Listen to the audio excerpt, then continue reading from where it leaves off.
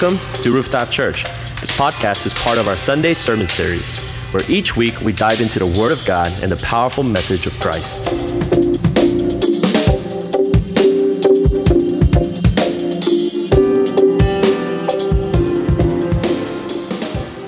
Heaven.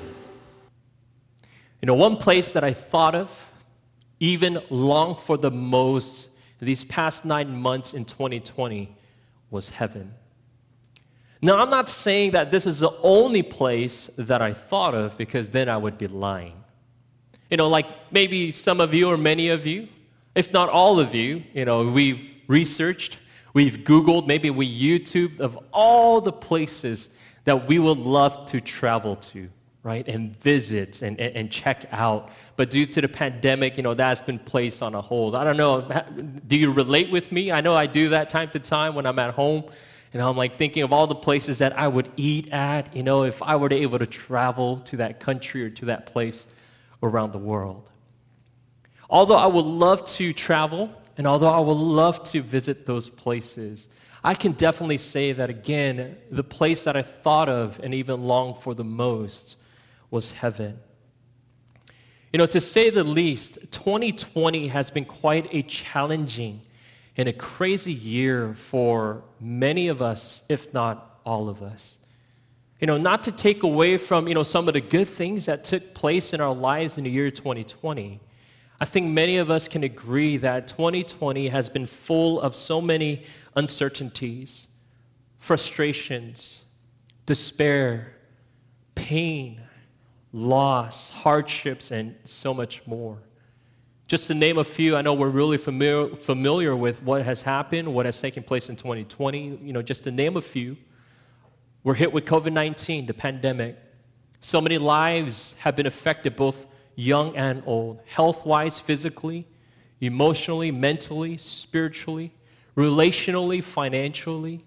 People have lost their jobs. People have lost their businesses. Some have lost their livelihood. Some have even lost their lives due to the pandemic and lost loved ones as well. We saw social injustices that still exist today. We also saw social unrest that was taking place in our whole nation and even in the world. We saw political drama. We saw a divided nation. And I might go as far to even say even a divided church.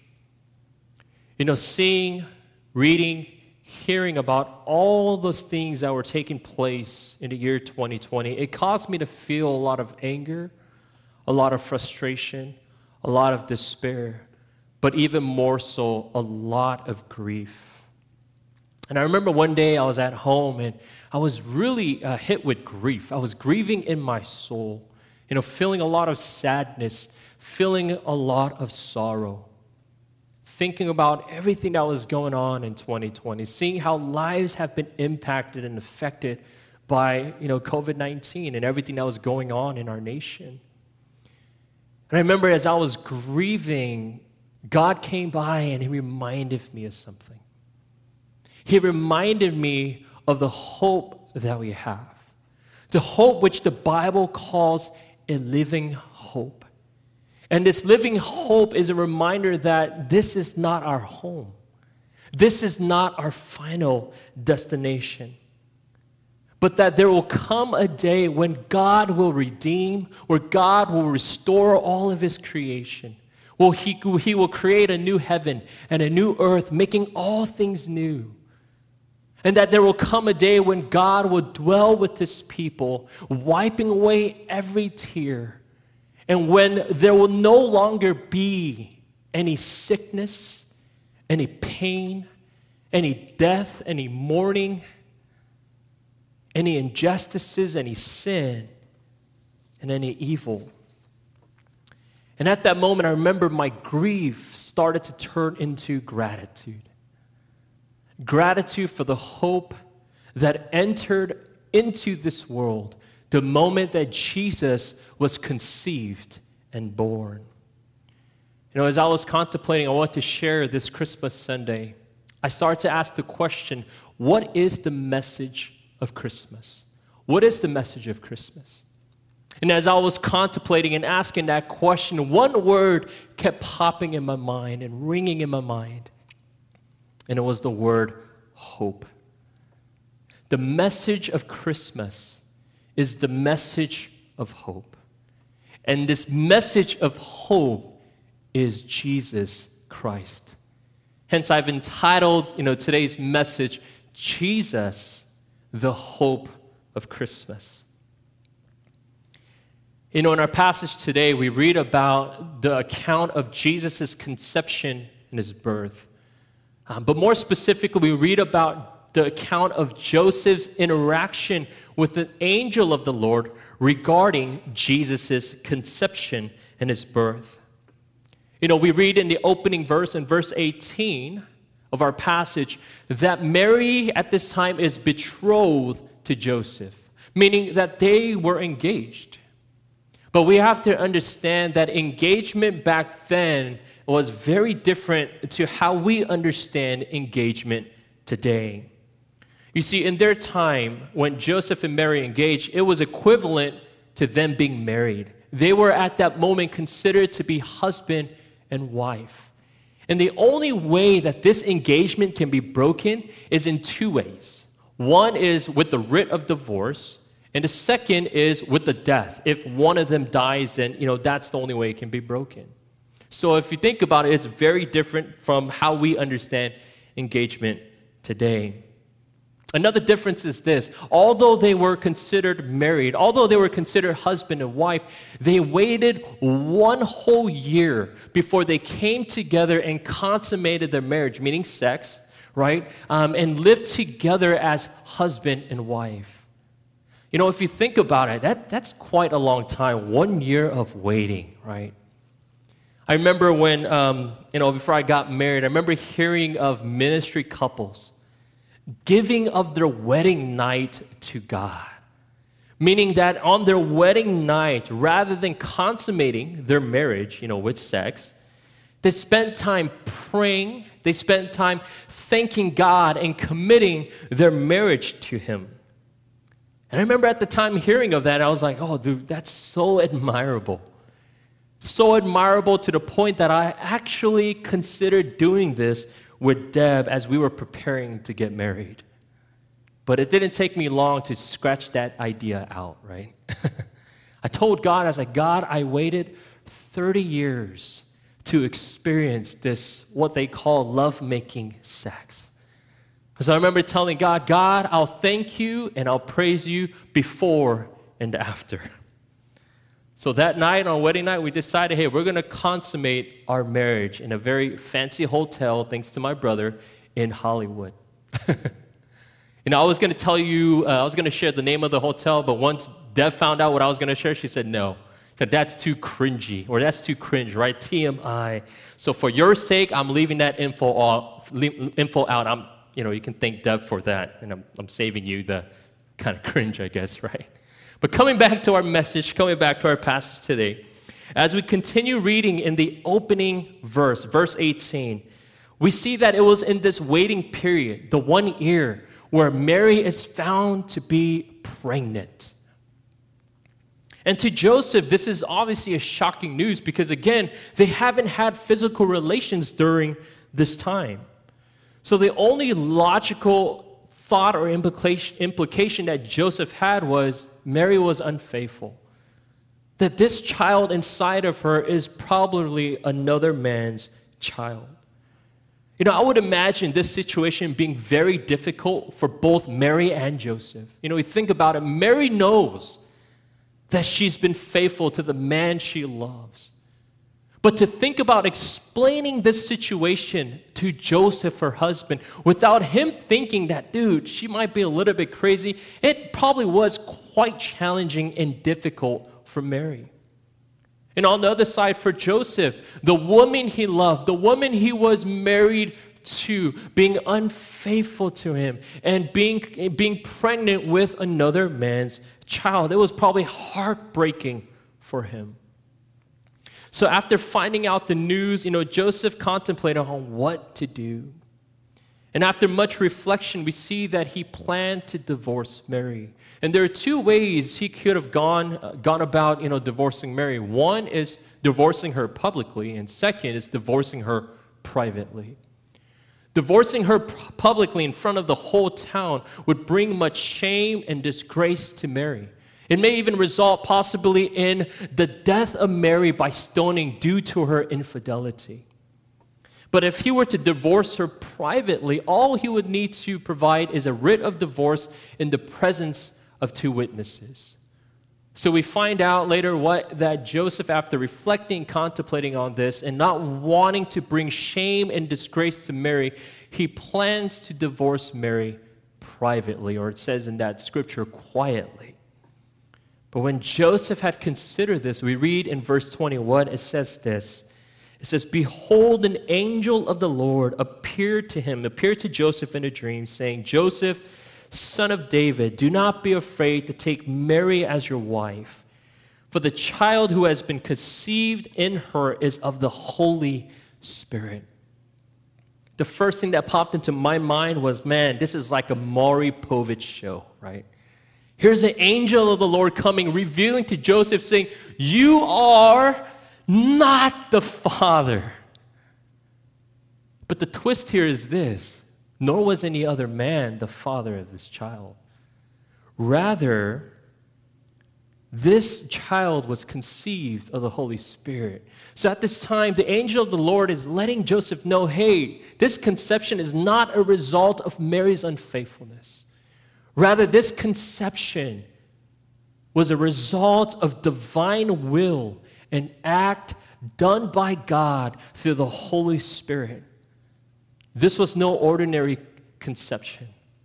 This was a divine conception. How this happened, what took place, we may never fully know or comprehend. But one thing that this affirms in our theology as Christians is that Jesus was fully man and that he was fully God. As we continue on in the narrative, we see that the conception and birth of Jesus, it actually took place to fulfill a prophecy made by prophet Isaiah, which is found in Isaiah 7:14, that he made over 700 years prior to this moment. We see Matthew writes in verses 22 and 23 in our passage, he says this, he says, "Now all this took place to fulfill what was spoken by the Lord through the prophet," again, prophet Isaiah. "Behold, the virgin shall be with child and shall bear a son, and they shall call his name Emmanuel," which translated means God with us. God would literally and physically be there with them in the person of Jesus. Therefore, they, not in reference to Joseph and Mary, but they referring to people all around, people would call him Emmanuel, saying, God with us. So Joseph and Mary and the divine conception of Jesus we see here were all part of God's divine will and plan. One thing to note here, church, is this. Sometimes we're in situations, we're in circumstances that we may not fully comprehend and understand. But we can't be too quick to write them all off, because at that very moment, who knows, we may actually be in the very perfect will and plan of God.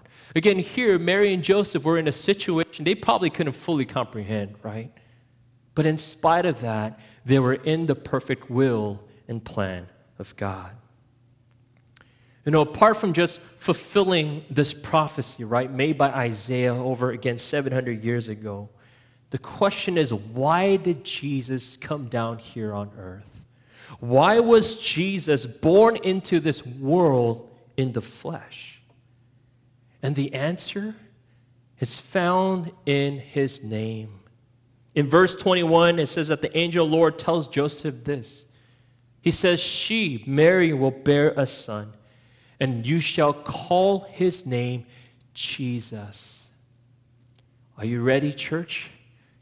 Here comes the message of Christmas. Here comes the message of hope. The angel of the Lord tells Joseph, she will bear a son, and you should call his name Jesus. Why? Check this out. For he will save his people from their sins. I'll read that again. For he will save his people from their sins. Amen. Church, if that's good news to you, can you just indicate that by saying or shouting a hallelujah? You can write it in there, right? Raise the roof or praise God. Thank you, Lord. You can do emoticon of raising the roof, right? Share that in the chat box and just, proclaim just how good this news is for all of us. Church, this is the message of Christmas. This is the message of hope. And the message of hope is this, is that Jesus Christ came to save us from our sins. Amen, church. Jesus, the hope of Christmas. You see, we who were once in darkness have now been brought into the light. We who were once lost have now been found. We who were once hopeless have found hope. And we who were once separated from the Father because of sin in our lives have now been reconciled to Him through Jesus Christ. And we who were once condemned to die in our sin and face the penalty of our sin have now found salvation in the person of Jesus Christ.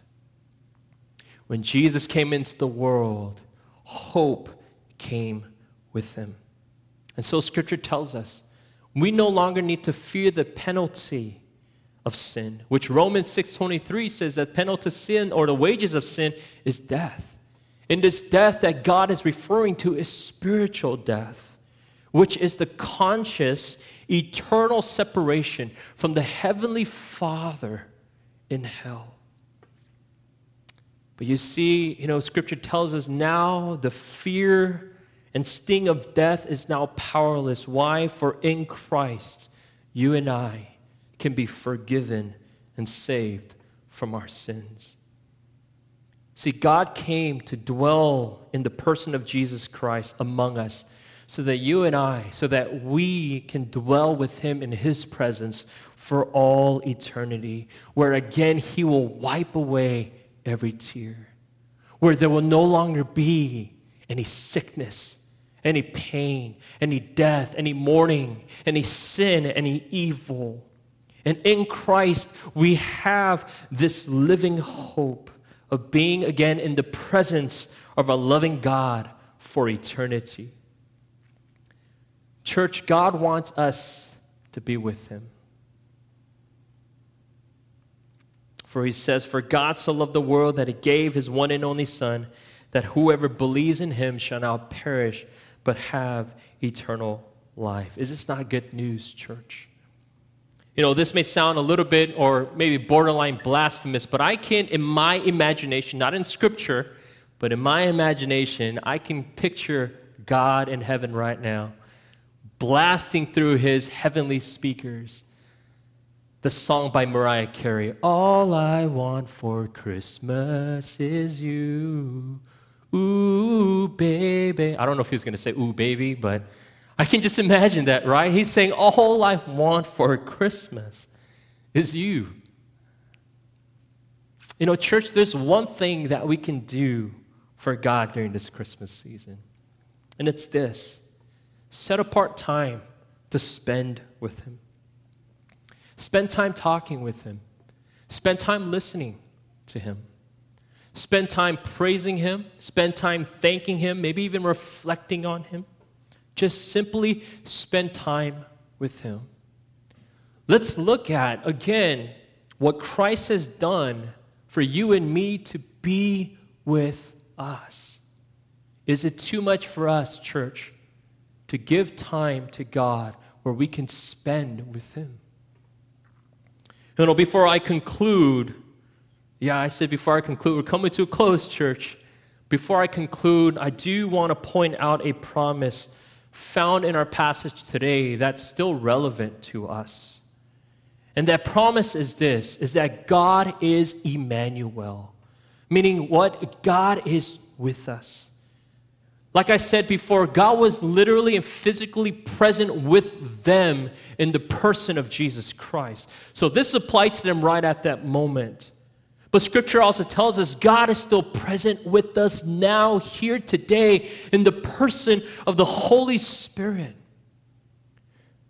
You know, if you read Matthew, it's interesting what Matthew writes in the first chapter, what we looked at today, chapter 1, in the Gospel of Matthew, as well as what he writes and how he concludes the Gospel of Matthew in the last chapter. Again, in today's passage, in verse 23, we read what? That God is Emmanuel, that God is with us. Anyone know how Matthew concludes or closes this gospel? He closes in Matthew 28, verse 20, literally the last verse and the sentence found in the Gospel of Matthew. He says this, and he shares what Jesus is saying to his disciples and to his people. Jesus is saying this, and be sure of this. He says, be sure of this. He says, I am with you always, even to the end of the age. Again, Matthew starts off in chapter 1 saying, God is Emmanuel, God is with us, and he concludes the Gospel of Matthew saying or writing out what Jesus told his disciples, people saying, I am with you always, even to the end of age. Church, God is with us today, and God will forever be with us. You know, again, 2020 was full of so many uncertainties and challenges. And although you and I, we may hope for better in 2021, you know what? There's no actual guarantee that 2021 will be free of other tribulations, other trials, other hardships, other pains and loss, and even other uncertainties. There's no guarantee of that. But one thing we can be certain of and that we can find comfort in is the promise that God is Emmanuel, that God is with you, that God is with me, that God is with us now today, and he will forever be with us. You know, I like what Pastor Rick Warren from Saddleback Church has said once. He said this. He said, when he is near, there is no need to fear. He says, when God is near, there is no need to fear. Church, in moments of despair, he's with you. In moments of pain, he's with you. In moments of fear, in moments of worry, he's there. He's with you. Church, even in moments of our failures, he's there with us. And especially in moments, again, when the devil comes trying to use all our outside circumstances to challenge and to attack our faith in Jesus Christ and God the Father, he's there with us. You know, one thing that I've come to appreciate even more is how I'm able to go to God at any moment and any time, especially moments when I'm really low, when I'm struggling, when I'm maybe lost and I'm feeling confused, I'm feeling exhausted and tired because of the circumstances that I face. And I've come to really appreciate that God being with me means that I can go to him at any time. I can let him know when I'm struggling. Say, God, I'm struggling with this. God, I'm feeling really discouraged. I'm feeling really hopeless. God, I'm so lost. I don't know what to do. God. At times, I even go to him and I vent to him, right? There's something powerful about venting to somebody, right? You got something heavy on your chest, and you let it out, and you share it with somebody you trust and you care, and for some reason, you feel like this burden has been lifted off your chest. Well, God is there to hear our venting as well. God is with us. We have this relationship. We have access to the Father because, again, what Jesus Christ has done for us, we have total access to God the Father to go to him, to rely upon him. And when we do in him, church, we can find comfort. We can find strength. We can find peace. We can find wisdom. We can even find joy.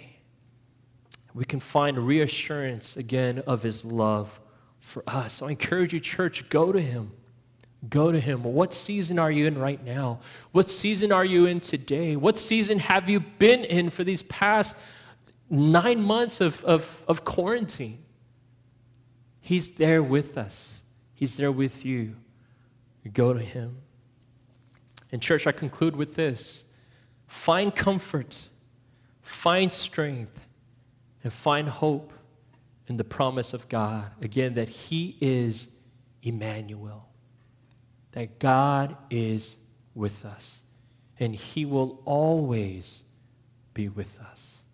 Amen, church. A lot of good news from Scripture today. Again, Jesus, the hope of Christmas. Why?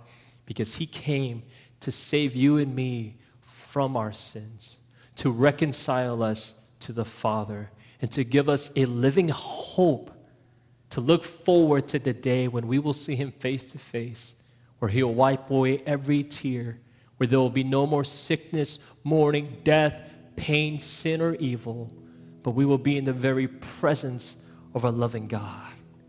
Not only that, but the good news that what? God is Emmanuel, that God is with us. We don't have to wait for later to be in the presence of God.